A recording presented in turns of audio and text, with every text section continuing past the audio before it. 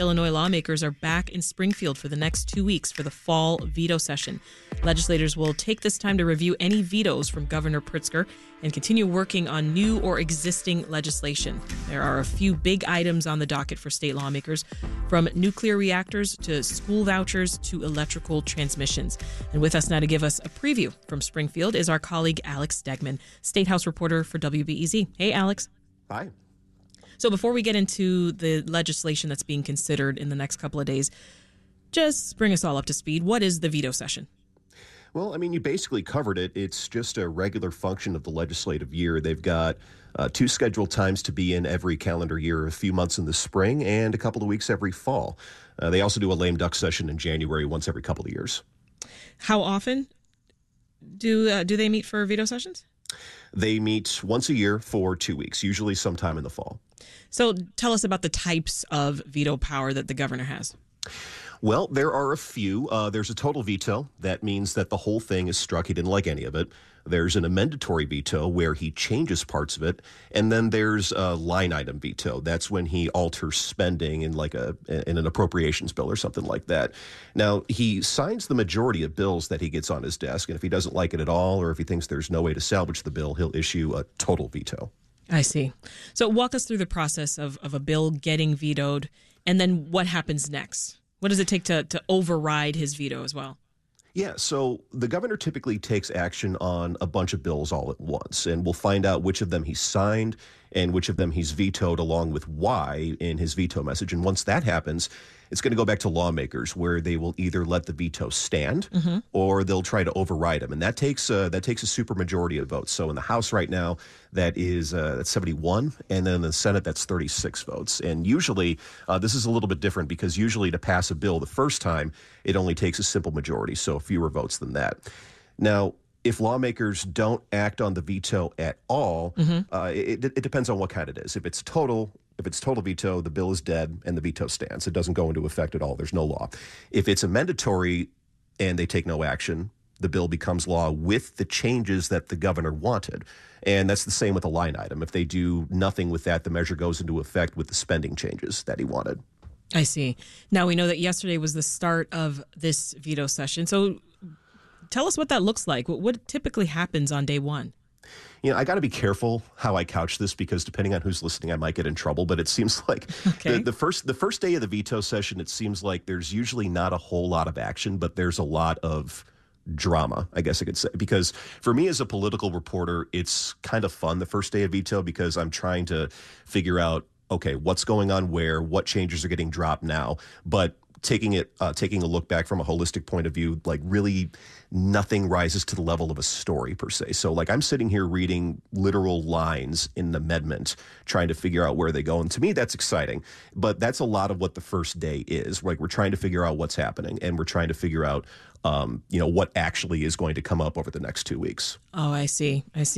And so there's a pattern here, right? Legislators are going to meet in 2 3-day periods. So yesterday, today, and tomorrow. And then from Tuesday, November 7th to Thursday, November 9th. Why do they do it this way? Well, to be honest, I'm not really sure why they don't just go 2 weeks straight through. I'm not really sure why there's the week in between. There's probably some historical tidbit to that I'm not privy to. But really, they meet for 2 weeks because it takes a while to do things in Springfield. Even when they have their minds set to stuff, it usually takes more than a day or two to either draft amendments, because there are posting requirements and things like that too. So just generally speaking, they need at least a couple of weeks to go through the process and get done what they need to get done. So let's get a preview here of what's on deck for the next couple of weeks. First up, I want to talk about nuclear reactors. What's that about? Sure. So the state's had a moratorium on building nuclear reactors since the late 80s. And if you remember 1986, 1987, nuclear mania was pretty bad. I mean, you had some accidents in recent decades. You had 3 Mile Island, you had Chernobyl. People just weren't feeling it. So fast forward a few decades to where we are now, and we have Illinois under a mandate to move away from fossil fuels like coal and natural gas and like so-called dirty sources of power.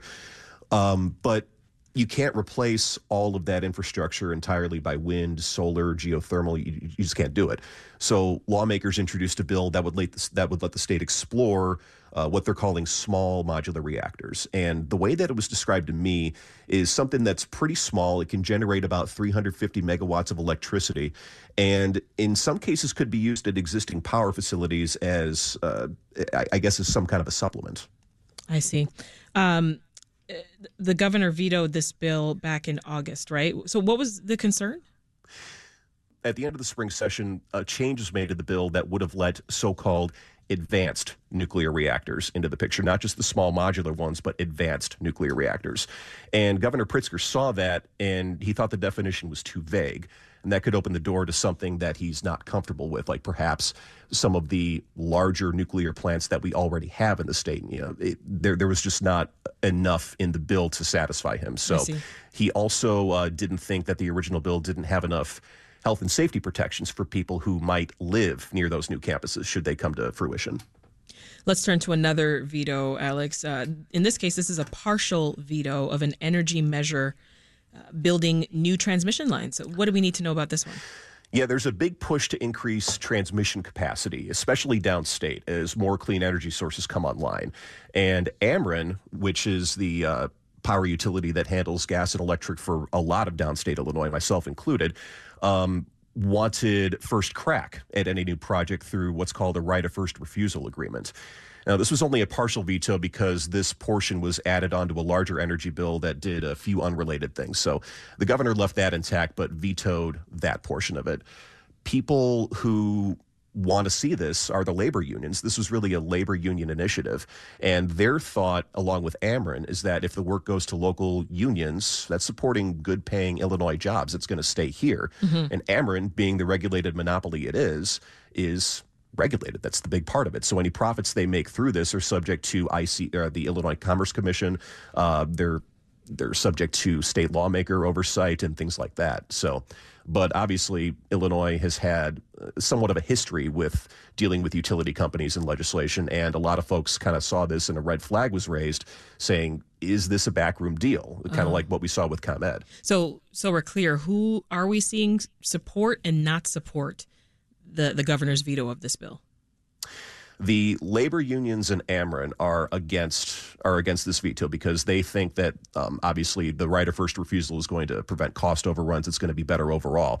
But then the people who are in favor of the veto are some of the environmental groups and some of the Governor Pritzker's more progressive supporters who all agree with him that this opens the door to potentially dangerous situations for people who might live near these reactors, and they think more research is needed. Now, Alex, there are a couple of other topics that might come up during the session that you wrote about in your piece that's on WBEZ.org right now. You listed the Karina's Bill, Invest in Kids program, and a legislative staffers union.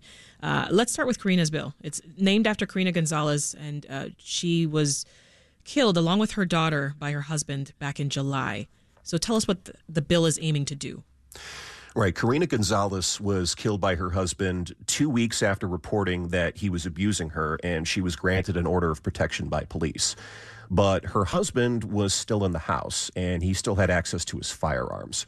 So this bill makes clear that if there's an order of protection that's been granted, Illinois State Police are responsible for going in and making sure that the firearms are confiscated from the person who's the subject of that order of protection. Now, under current law, firearms can just be transferred to another FOID card holder, another firearm owner's ID card holder, even if they live in the same household. So that's the issue that they're really trying to fix with that. I see. How about the Invest in Kids program? What should we know about that? The Invest in Kids program was started during Governor Bruce Rauner's tenure, and basically it allows people to get income tax credits for donating to what are called scholarship granting organizations. And essentially, if you donate to the scholarship granting organizations, you get an income tax credit, and then the SGOs then turn around and offer scholarships up to $75 million per year for students to go to a private school of their choice. It can be just a run-of-the-mill private school, parochial school, et cetera. That was supposed to expire, but lawmakers extended it in 2021. It's about to expire again. And there has been a lot of back and forth, not just in recent months, but all throughout the session when people knew that this was going to expire.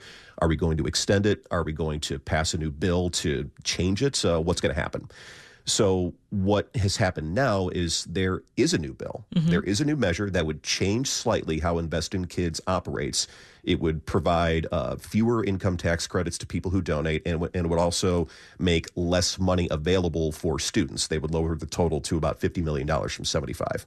And for some folks, particularly people who want it extended as is and permanently, this is a non-starter because they are reducing the number of scholarships available, and they're reducing the income tax credit that's available. So the governor, I mean, he once said this was a bad idea, right? He did. He once said this was a bad idea, and then most recently he has changed his tune to say, if lawmakers send me a bill, I will support it. So I don't really know how much different you can get than that, but I guess I'll take him at his word this time. If this bill that was just introduced yesterday gets through, I imagine we may see him sign it. That was a complete change of heart there. Mm-hmm. So I want to also talk about an effort to unionize among legislative staffers. I understand that some folks working in House Speaker Chris Welch's office, they've been trying to unionize for at least the past year. So give us some of the reasons that they're saying, we want to form a union. Most of the people that I talk to about this are very clear that they are working in their jobs because they want to. They really enjoy what they do for the legislature, but the working conditions are untenable. I mean, we're talking comp time that only gives them it's not a one-to-one comp. It's working conditions that are exceeding what they expected. It's pay that's not commensurate with the work they do. It's a lot of things. So they tried to get Speaker Welch to voluntarily recognize their union starting back in December. But after a lot of back and forth, Speaker Welch finally introduced a measure that would let not only these employees, but all legislative employees throughout the Capitol complex and in district offices unionize too. We're talking legislative staffers, mailroom clerks, custodial staff, and things like that. And there is some back and forth going on now about changes that need to be made to that bill. Now, there's a bill that might be able to do that for them too, right? House Bill 4148? Right. And that measure was one of the first things that got a committee hearing yesterday. In fact, it was the only thing that got a committee hearing yesterday.